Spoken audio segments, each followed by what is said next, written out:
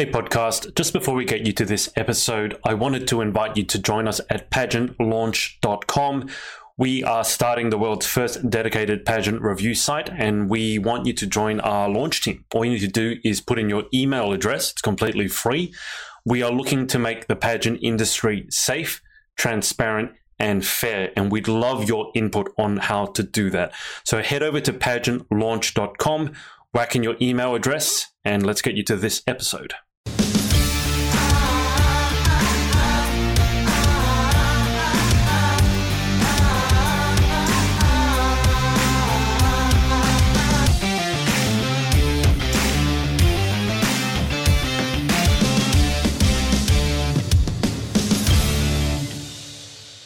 Hey everyone, it's Adrian from the Pageant Project with you, and this is our first interview of the new year, new decade, 2020, with Kristen Routh, who is Ms. Intergalactic International 2019. Kristen, welcome to the show.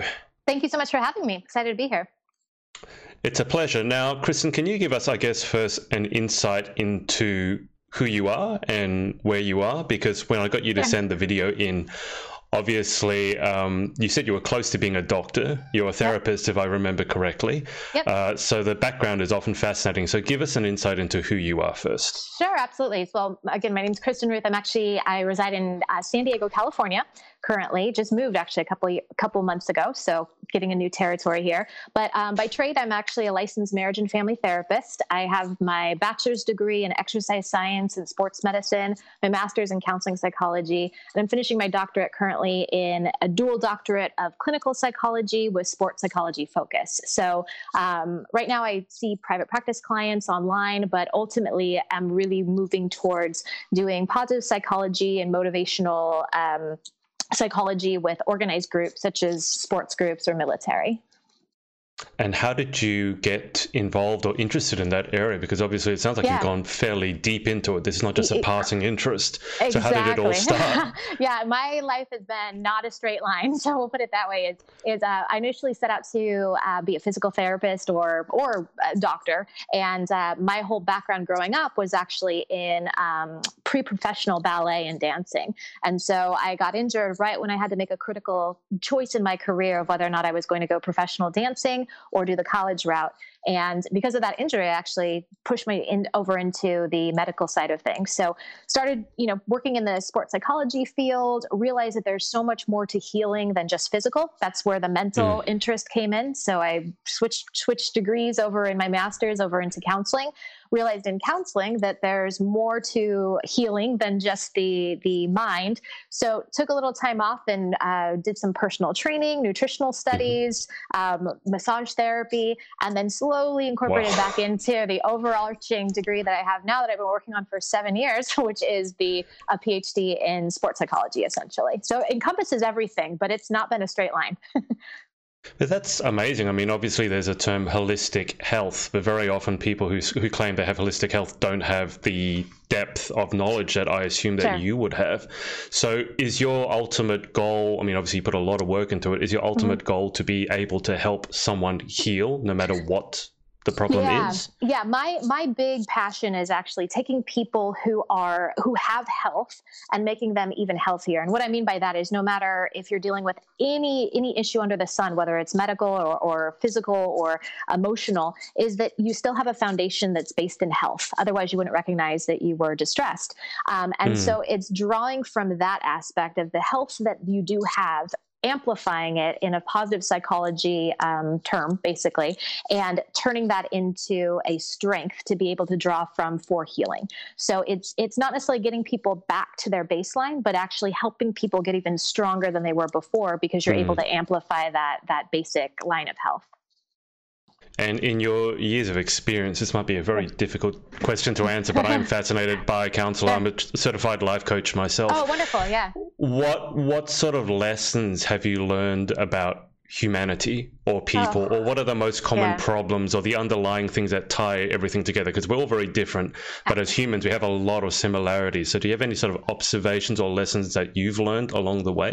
Oh, absolutely. So many. But I think the biggest one that I have seen just in the more recent years of my study is that we through technology are so interconnected, but emotionally we are so disconnected. And so, we have quick access to anybody. We have quick access to being able to have interviews, over Skype in a heartbeat from different continents even.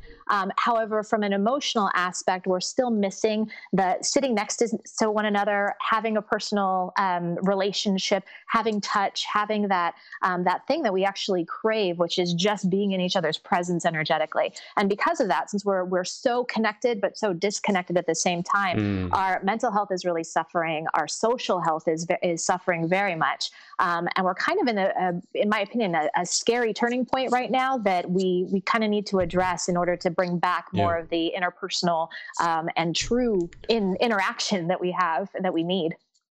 Yeah. Do you have any opinions, I guess, as to what might remedy that? Because there are two schools of thought. One says that we need to basically turn social media off so that we can reconnect, but that obviously has a huge problem for a lot of people. The other one is that social media isn't going anywhere. It's just going to get worse, and we need to find some way where we can have the personal relationships and the social media exist side by side. So do you have any opinions on that? Absolutely. Well, the key is balance regardless, right? In any form of health, it's finding balance. In your nutrition, it's finding balance, right? It's not just cutting out every junk food that's available, but it's having it in moderation, right? It's the same thing with with sleep too, is that we don't want to go long periods of time without sleep. We want to find a balance. There might be a couple of nights where we stay out late, but majority of the time we want to stay pretty consistent. Same goes for social media and for anything that's disconnecting ourselves from our true health and our true person. So I always tell my clients is that there's nothing wrong with social media, but there's something wrong when it replaces your real life. And so finding that healthy balance of what am I going to define what I'm going to use social media for. It might be checking in on grandma who lives in 3 states over, or sharing a recipe in a group, or finding actually a social outlet from an online group. But ultimately is checking yourself to make sure that then you're using those tools and resources to have a social life in person. I mean, this is coming from an online therapist too, where the majority of my practice is actually done online. And so I have to check myself too and realize like, all right, I've been in front of the screen all day. Now it's time to actually go connect with people, that I can touch. Reminds me of that saying, physician, heal thyself. Exactly.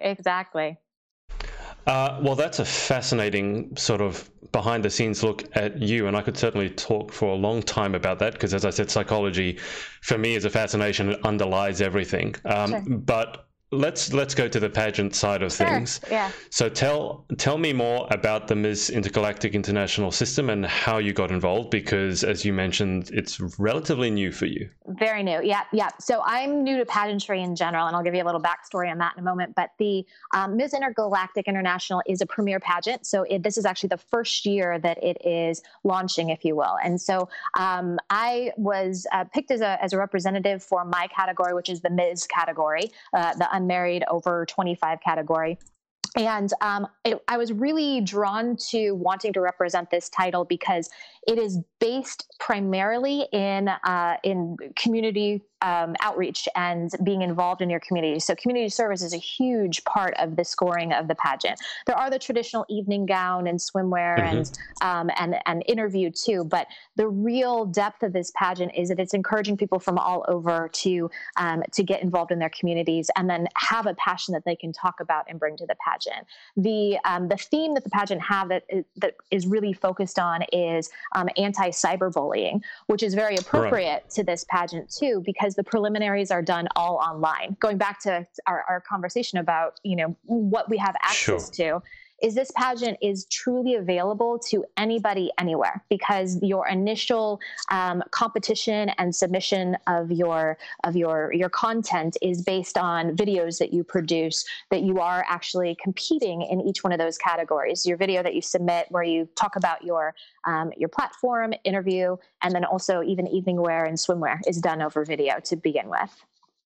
Wow. Yeah. How do you do? I mean, the interview that makes a lot of sense. Sure. With the video, with what you're wearing, for example, did you have to shoot that yourself, or do they organize a day for you to come in? How does that work? Yeah. So it's really interesting because, again, the pageant director really wanted to make this an accessible pageant, not only location wise for people, but also financially as well. And so most everybody has a phone or access to a phone, and so everything can be done actually over your phone. With there's the pageant walks you through, once you're part of the submitting your application, if you will. Right. It walks you through how to do it, how to look into the camera, what lighting you need, what needs to be in the background, giving you cues. There's an app that's used for interview as well, where the questions actually pop up onto the screen, and there's a timer so that you have a lot of interaction with it.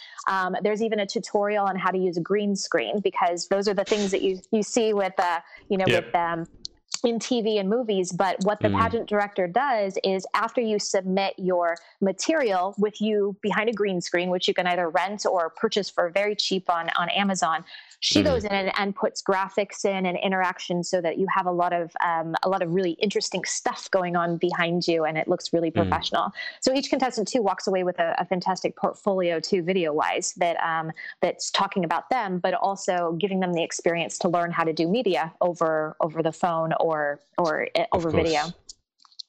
And do you know what the motivation? I mean, you mentioned that it's in its early stages, or its first year. Yeah. Do you know what the motivation behind starting this particular pageant was? Because it sounds quite different. Absolutely. Yeah. Well, the director, Joyce, is a fantastic person. She's been involved in many pageant systems herself in her competition years. And she has a story that's really interesting too, where she dealt with bullying throughout her entire life, and even dealing with bullying in the pageant systems and pageant industry as well. And so she really wanted to do something that would be different, that would allow maybe people that are even experiencing bullying or experiencing being timid and feeling overwhelmed of being initially in preliminaries with 50 other women in a room, and bring the pageant experience to the person so that they can have that individual control over submitting their material, so that you really capture who they are, as opposed to just capturing their anxiety or their overwhelm. So her motivation is really based in making the pageant accessible, number one, but also providing an opportunity for women to be able to express themselves in a way that isn't overwhelming and isn't based purely in competition, but is based in your self-esteem. Right. And can you give us an insight into what made you decide to enter the world of pageantry to begin with? Because, I mean, it certainly sounds like you have enough going on. So it wasn't like you didn't have anything else to do. Yeah. Well, in my own self-interest, so as a therapist, I have to practice really good self-care. And a lot of my day, obviously, is spent dealing with other people's problems, other people's emotions, and negativity, too. One of my specialties I work with is really severely acute cases. And so acute means we're talking multiple hospitalizations, very severe psychiatric conditions, and it wears on you after a while. I can imagine. It's after 8-9 hours of that, of feeling that, wait, I need to kind of do something for myself. And so I set for the past many years now, that rather than doing a New Year's resolution, I do a New Year's challenge to myself of saying, you're going to do something that's completely out of your comfort zone, that will either scare the crap out of you or make you grow, or both, one of the two. Probably both. Yeah, exactly. And so I've challenged myself every year for several years now to do just that. In the process, I've done things from learning to shoot a gun, to traveling internationally, to learning another language, to riding a motorcycle and learning how to do that. And I was stumped one year. This was a few years ago, 2016. Stumped one year of like, what do I do? And I was out to lunch with my best friend, and she's interested in what I'm doing each year too. And she says, well, what are you going to do? I said, I don't know. And she says, we got to do something different than what you did last year, like very opposite end of the spectrum. And last year, the year before that is that's when I got my motorcycle license. And so was riding with the guys and kind of having a rough and tumble experience of not really caring what my hair looked like underneath a helmet. So she goes, let's do something super girly, enter a pageant. And at that point, I was in my mid-30s, and I was like, they don't make pageants for women in their mid-30s, not married, all this stuff. And so we started doing some research and realized that there is actually this huge category, the Ms. category, that's available in a lot of pageant systems. And so a few months rather before the actual competition, I said, you know what, let's try it. I ordered a dress off Amazon. I kind of clicked Google of like, how do you do a pageant, all these things, and had the best time. And that was the Ms. America pageant in 2016. Based on what I learned, I didn't do very well, we'll put it that way, but based on what I learned is I had a great time. I learned so much about even just, makeup and hair and all that good stuff, but really more about how to develop my own brand and my own self, because that's something that as a therapist sitting behind a closed door, nobody ever sees me work except for the client. Nobody ever knows, who I actually am, because the focus is on the client. And so coming into pageantry, of being able to say, this is who I am, this is my brand, this is what I'm passionate about and bringing to the table, was a really, really nice change for me. And so the pageant bug kind of bit after that. And I thought I was one and done, but after Ms. America, then Ms. California Petite USA was something that I was kind of looking into, because I'm very short. I can't tell from sitting down or video, right? But I'm 5'2", and so that was one of my obstacles, if you will, with other pageant systems is, we'd be in a lineup, everybody's here, and here I am. So even in 5-inch heels. So I said, hey, this is a system that even speaks more to who I am. It's my natural body, my natural height. Let's do this. And had another wonderful experience with Miss California Petite USA. Went to nationals, placed 4th runner-up. And so kind of found where this was, a good fit for me. And so after that, I said, I'm retired. We're good. I don't need to do any more. and then every year I kind of get poked and pulled back in. So when the pageant director reached out to me and said, there's this pageant system, I instantly fell in love with the concept, and I said, yep, sign me up. So this is something that I want to represent and really want to be a part of. When I've interviewed girls who started in pageantry, let's say earlier, for example, when they're teens or even pre-teens or even before that, is often the case, a lot of them talk about how they've discovered themselves or worked on facets of themselves throughout the pageant process, the pageant journey. For yourself, you said you started sort of 35, mid-30s. Yeah. Have you had that same sort of learning and self-discovery that maybe the younger women have had through pageantry yourself? Absolutely.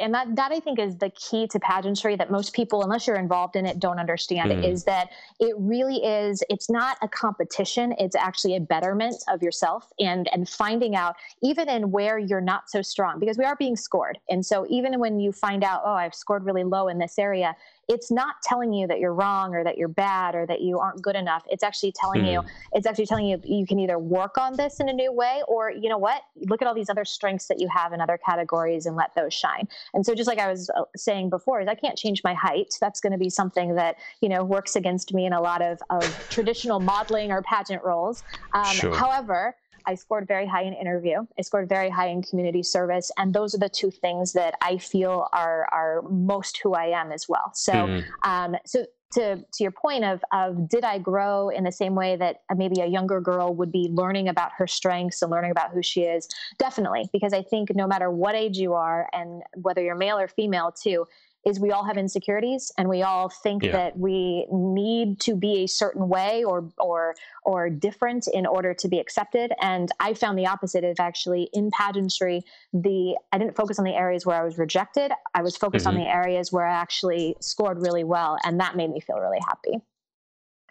And you said that the community service was one of the parts where you scored really well. So Can you give us an insight into your community service and what you did? Sure. Yeah. Starting back from 2016, I was very active in, again, kind of the mental health side of volunteering and community service. I have a very strong passion for mental health for first responders. So firemen, policemen, EMTs, people that every single day take care of other people very selflessly.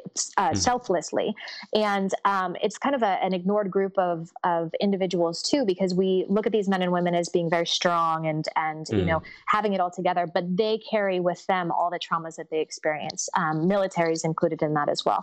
So I'd always been involved in community service and volunteering, but the pageants helped me to create connections to go even deeper into that experience. So the first year of my pageants, pageantry was really focused on mental health causes that were supporting military and first responders. And through that, I kept making more and more connections. And I was volunteering every single weekend for months on end, to the point where I actually earned the Gold President's Volunteerism Award for my community service over the years. So that was something I was extremely, extremely proud about. But more so is that the connections I made then carried over beyond my pageant experience too, and I'm still involved in some of the key nonprofits that I really find are helpful and effective, and continue to serve with them too. And for the rest of your reign and then beyond, I mean, what goals do you have, or what outcomes do you have? And obviously you initially thought you were one and done. That's clearly not the case. So in terms of pageantry and where you see that taking you or leading you, just give us an insight as to how you see the next, few years or the future planning out. Sure. Yeah.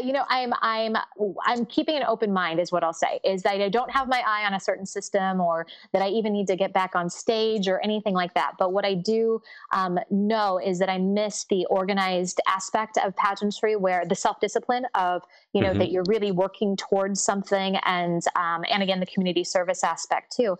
And so, like I said, I keep getting that bug. So I think in the next few years, I'm focusing on just finishing my doctorate at this point, finishing off my reign too under this current title, continuing my regular community service. But I think, if and when I ever get married, there might be a Mrs. division I might want to enter. So. Fair enough. Just in terms of misconceptions, I mean, you entered a pageant, obviously, as you said, you got your dress off Amazon and things like that. Yeah. So it sounds like, I'm assuming that you weren't super involved in pageantry before you actually got involved with pageantry. Yeah. So just in terms of misconceptions, were there any sort of misconceptions you had about pageantry that you since have eradicated from yourself? Definitely. And I probably was...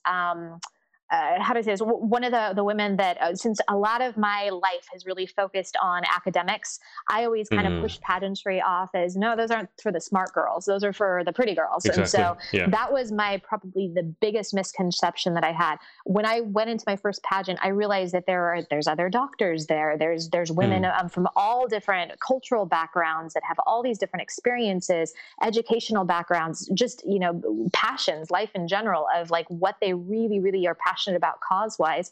And so that was mind-blowing to me. I made some of the best friends that I'm still in contact with now through pageant systems that are all over the country, because we shared that common passion for something that we really wanted to bring to the table in through pageantry. So I think that's probably my biggest misconception, was I thought, again, pageants are for the pretty ones that just want to wear sparkles, but it's actually, it's women that really want to make a difference and really want to be active and involved in their communities. And if there was someone who's maybe considering entering a pageant, and let's say similar to yourself, similar demographic, and let's say working, got a career, what advice would you give them if they're considering entering a pageant in terms of where to start or what research to do? Yeah. I think some of the main online resources, again, websites, just Googling. I literally Googled pageant for women over 30 and had a ton of stuff pop up. So, right. And so I think, starting there and actually really looking at what are you being judged? What is the criteria and what are you being judged? Because every single system, as we know, is very different. And if you're not feeling so comfortable with, wearing a swimsuit on stage, there's plenty of pageants where you don't have to do that. Or if you're feeling like, I really, really want to challenge the glamour aspect and the modeling aspect, then there's plenty of pageants for that too. So I think doing the research, first of all, of finding out what the system is about. I think also doing research on who the past winners have been too is also really important, so that you get a feel of like, what is the pageant system actually looking for? And I think all of us, anybody that enters any sort of competition hopes to win, even if it's not the end goal, you still have hope. And so I think kind of looking at what are you, what is the system looking for, I think is really helpful for guiding the path. Then as far as life balance too, for a working woman over 30 that is, thinking that they want to do this for themselves, is carving out time so that you're still doing your life, but looking at this as an added bonus to your life. So it's carving out a few hours, like I said, on the weekend to do the community service, a couple hours during the week to maybe research, dresses or makeup or interview skills.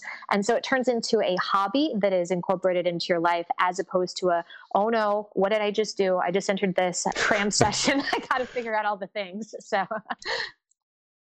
So what are your favorite aspects of the pageant competition? Is it the interview and the community service are your two favorite parts? Yeah, interview and community service are my favorite parts because I think that's where I do the best. However, secretly is I really, really do like the evening gown portion because I think it actually speaks to my dance background as well. As I love being on stage. Right. I love wearing a costume, if you will, and performing. And that's really, really what it is. My evening gown is horrible, by the way, because it's very dancey. It's very choreographed, right, if you will. There's probably jazz hands at some point, but but ultimately is I like that, and that is really that's an aspect I grew up with too, of being on stage, being in the spotlight, and having people enjoy your presence of that on stage. So I do secretly like that, but I think from the aspect of where do I feel most fulfilled is definitely interview and community service. It's interesting. A lot of the girls that I've interviewed or women that I've interviewed do have that dance background, and the reason they love pageantry so much is simply being on stage. Which is where I think a lot of people would have anxiety. They actually thrive off just being on stage and having that adrenaline. A random question: Did you struggle to find your evening gown, given that you're 5'2"? Yeah. So what's fascinating is the story gets even better. So I went on Amazon and I Googled pageant gowns, and of course everything comes up for 4-year-olds, is like kind of the toddlers and tiara stuff. And I'm like, I wonder if they make my size. We'll see now.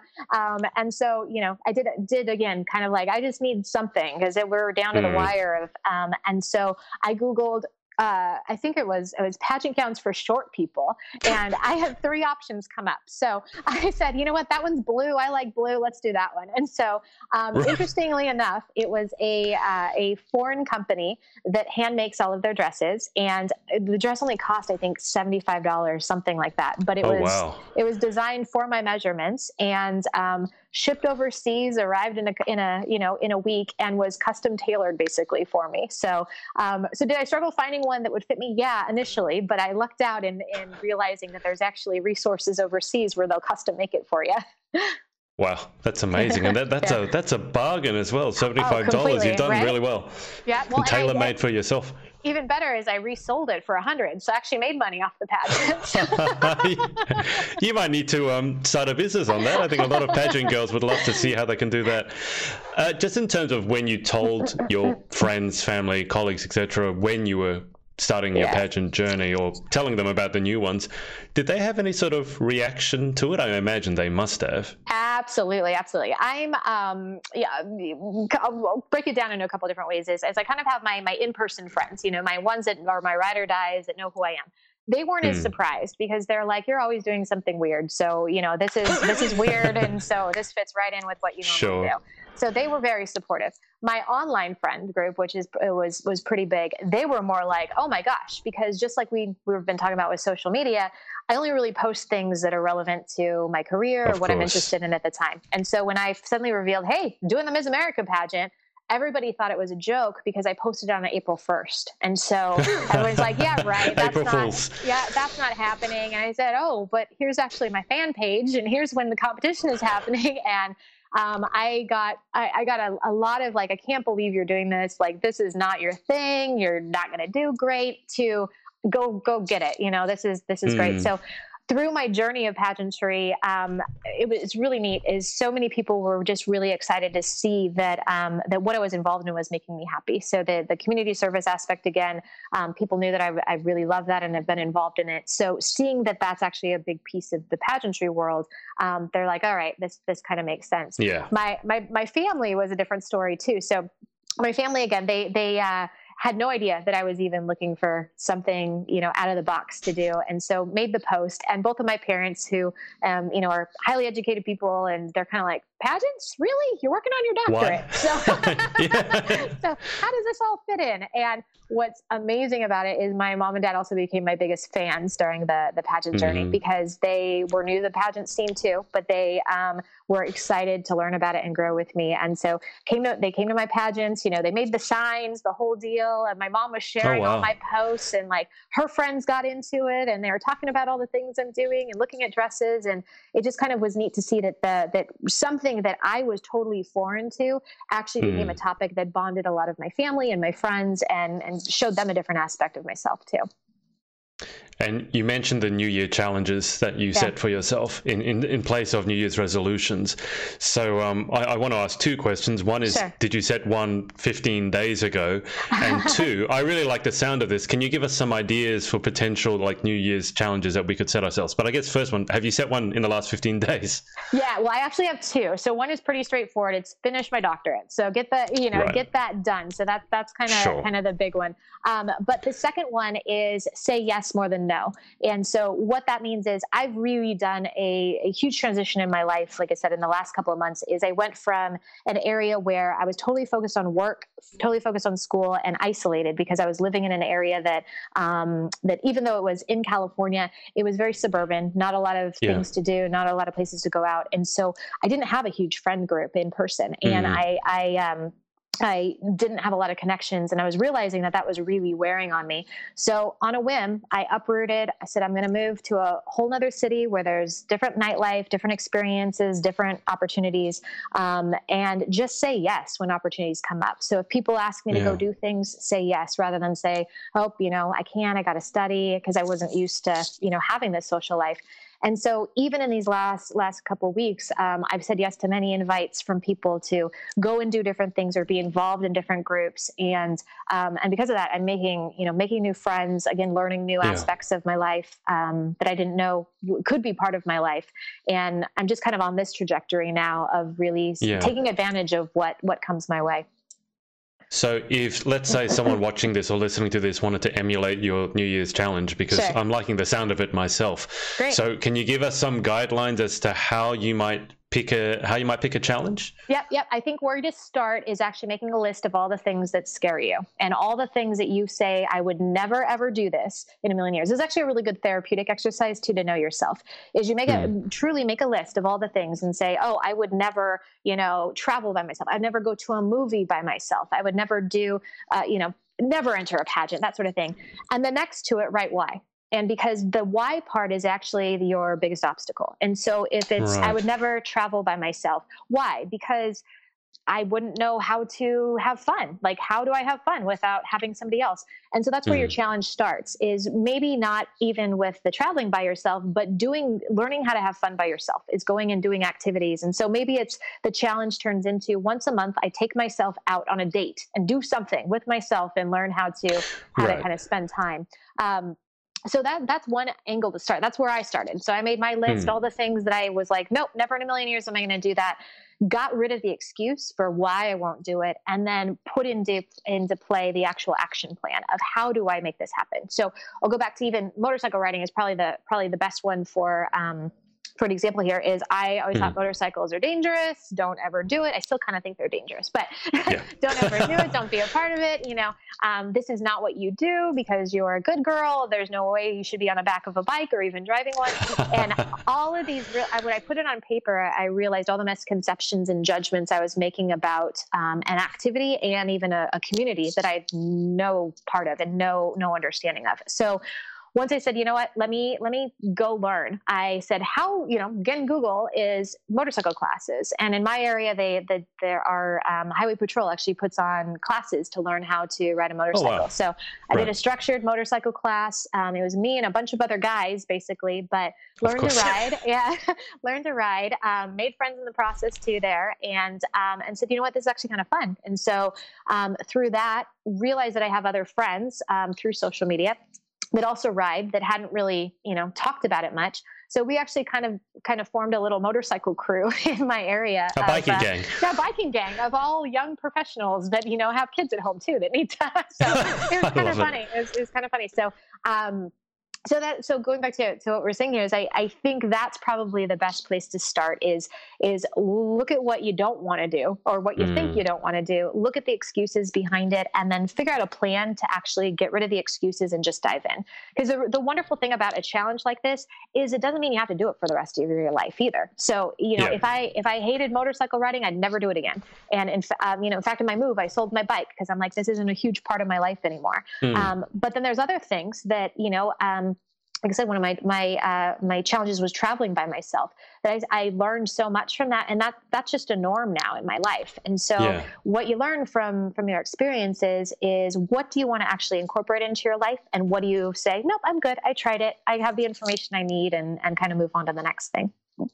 So it sounds like, if I'm reading this correctly, it's more about addressing the underlying issue or fear that you have, more so than the challenge itself. Exactly. Yeah. Yeah. It's less about the accomplishing the thing or the reward at the end. And it truly is more about the journey, right? Is what you learn from it. And since it is something that I set for myself, and it could be set at any time of the year, to be honest, but what I set for myself is I just want to finish it by the end of the year. And so I want to start it at the beginning of the year, but I want to finish it by the end of the year. And so that might mean that I finish it 1 month in, and then decide, well, do I want to do something else?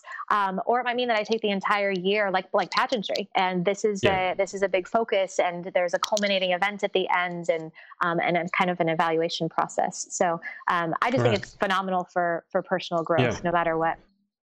It's amazing. I'll definitely give that a go, because I'm itching to do something a bit different for the new year. I did read. I don't know if you've heard of Tim Ferriss, but in the new year he has this almost like a fear setting goal exercise. So similar to what you described, identifying your fears and then working out what they mean, and then setting yourself objectives based on that. Kristen, just before we go to the final 10 questions, for people to get in contact with you, I mean, maybe for pageantry, or maybe because they see you and they want you to be their therapist, what's the best way to get in contact with you? Yeah, probably social media is the best. So on Instagram, my handle is @KrisRouth, and I'll spell it. It's KrisRouth. You can also find me on Facebook under Kristen Routh, and there are a couple fan pages from my past pageants on there. Also, MissIntergalacticInternational.com is the website for the pageant system. You can contact the director there, and also contact me directly through there for if there's any appearances, or even just questions that you have. Perfect. And finally, is there anyone that you want to give a shout out to for supporting you along the journey? Pageantry, bikie gang, or otherwise? Exactly. That's a long list, right? I feel like my Academy Award moment here now. Definitely the director of Miss Intergalactic International, Joyce, has just been phenomenal. I think her vision is fantastic. I think that, it's like any system that is new, it takes some time to grow, but I really encourage people to check it out, because she has such a vision, such a passion. It's coming from a place that truly is a desire for her to help other people and provide an opportunity for other people. And I think that when you're coming from that aspect, it's a really beautiful thing. So perfect. All right, Kristen, final 10 questions, and this is about as pageant-esque as we'll get. Just so you know, it's not rapid fire. A lot of people assume, because I say final 10, that you have like a 30-second timer. We don't. You can be as verbose or non-verbose as you want. So question 1, what is your favorite word? Ooh, that's a good one. It's going to have to be Gustavo. And Gustavo is the name of my bulldog, and he is my best friend, my companion, and he's currently snoring over on the couch right now. He looks like a splatted meatball, but Gustavo was my dream dog, where I always wanted something sloppy that had a really big name attached to it, and he is the epitome of that. So whenever I see him, it makes me smile. Whenever I talk about him, it makes me smile, and everybody in my area knows who Gustavo is, so that's my favorite word. Right. Question 2, what is your least favorite word? Ooh, that's a good one too. Probably there's a couple, but I'll go with the one that kind of jumps into my head first is is inappropriate. And and I don't mean the word is inappropriate, but the actual word inappropriate. And the reason I say that is there's been a lot of times in my life where somebody has says, hey, that's inappropriate, where it's not because of my behavior necessarily, but that's not the right time for how you want to do things. And I think that's very limiting. So even to the point where in dance, it was inappropriate that I had the body type that I had, pageantry. It's inappropriate that you would want to enter a pageant when you're 5'2", that, and kind of having those words. And I think if you attach yourself to that word, that it's inappropriate, and you're letting somebody else define what's appropriate for you, it's extremely limiting. So kind of going from a bigger sense, I don't like using that word. I never really use that word. And I think that's probably the thing that maybe triggers me a little bit too. Yeah, that you probably hear that a lot in your sessions, in your career as well. A lot of people saying that they can't do it because it's inappropriate and therefore holding themselves back. Yep. Right. Yep, exactly. Question 3, in life, what gets you excited or what turns you on? Yeah, the thing that gets me excited the most is helping other people and seeing them change. And I know that probably sounds like a foo-foo answer coming from a therapist, but that's also why I do what I do. Is I myself have been in pretty low places and have had people help me to get me out of those places, and realizing that moment when you cross from I feel hopeless into wow, there's actually hope. Is amazing. And when you can see that and be part of that process for somebody else that you're helping, I think that's one of the biggest blessings in life, of being able to help somebody find their happy, or even just their hope for that moment or for that time period that you're with them. Because it really is just, I think that's what human connection is all about, is helping each other be better people. Agreed. Question 4, what turns you off? Yeah, I think the biggest thing that turns me off is people telling me what to do. And that doesn't surprise me at all. And I mean, also probably why I'm single and not married, but no, just kidding. But it could be. You just need to find the right person. Could be, right? So, I this kind of goes back to what we're saying too. Is I appreciate leaders. I really do, and I respect leaders, and I respect people who need to take charge in order to help others, or guide the path. But when somebody tells me what to do without an explanation behind it or a purpose behind it, that's an immediate, not going to happen. So, so that's also probably why this year I'm also trying to say yes a lot more than no, because when people are like, let's go downtown at 4 a.m, and I'm like, no, that sounds awful. Don't tell me what to do. It's more of like, all right, let me kind of take this in. Is this something that could challenge me? Could be a good thing. So there you go. Telling me what to do. I probably need to work on that a little bit more. That might be next year. I'll be more flexible next year. Love it. Question 5. What sound or noise do you love? Oh, let's see. This is probably super weird, is the sound, and you probably won't know it unless you're actually in this world, but the sound of a point shoe, a ballet shoe that is fresh, meaning you just got it. It's hard like a brick, basically. And when you walk onto a wood floor the first time, it's this really unique sound of like a rock on hitting wood. And but it's done in a very, you're obviously dancing while you're doing it, and it's done in a very systematic way. So what is kind of an ugly sound of something hard hitting wood actually sounds really pretty, because it is done in a choreographed way. So I know that sounds weird, but whenever I hear that, if I'm taking dance classes or see it in a movie or whatever, it just like instantly sets me back into the world of ballet. That's very, very specific. Yeah, I know. I love it. What sound or noise do you hate? Yeah. Somebody breathing through a mustache. And this is a trigger. So this is a trigger that goes back probably to my time growing up when I was in church, and we'd be sitting, in the pews and listening to the sermon, and everything's really quiet. And then there's old men with mustaches sitting behind me, and it just goes whoosh, whoosh, whoosh. And I would be so distracted by it. I'm like, I'm trying to have a moment with God here, and all I hear is your nasals with the hair. And so, yeah, so that's a little, that's probably probably my least favorite sound, I would think.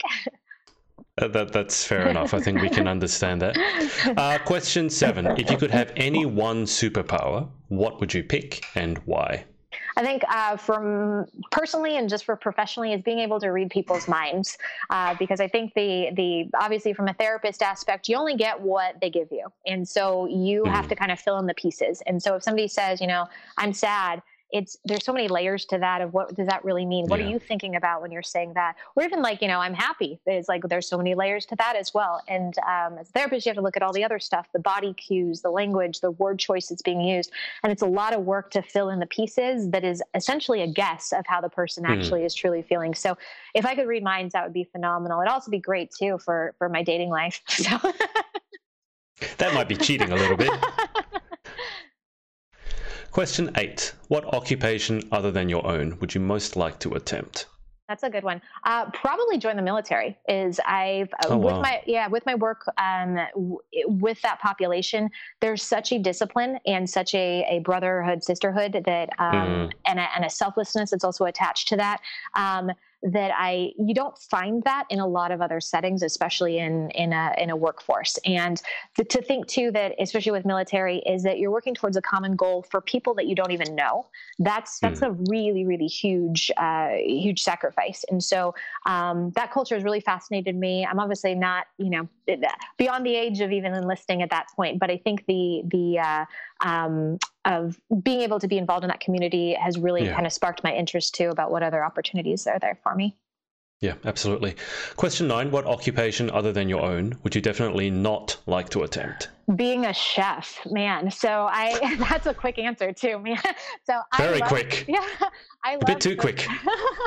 I love cooking, but I hate making all the prep work and the decisions about cooking. And so I really do. I love cooking, but I hate having to go to the grocery store and pick the ingredients and do all the chopping and then wait for it to cook because I'm really hungry, and then doing the cleanup and all this. There's so many steps to it. So I think from a chef's aspect of having people, again, telling you what to do too, they're putting their orders in and saying, make me this.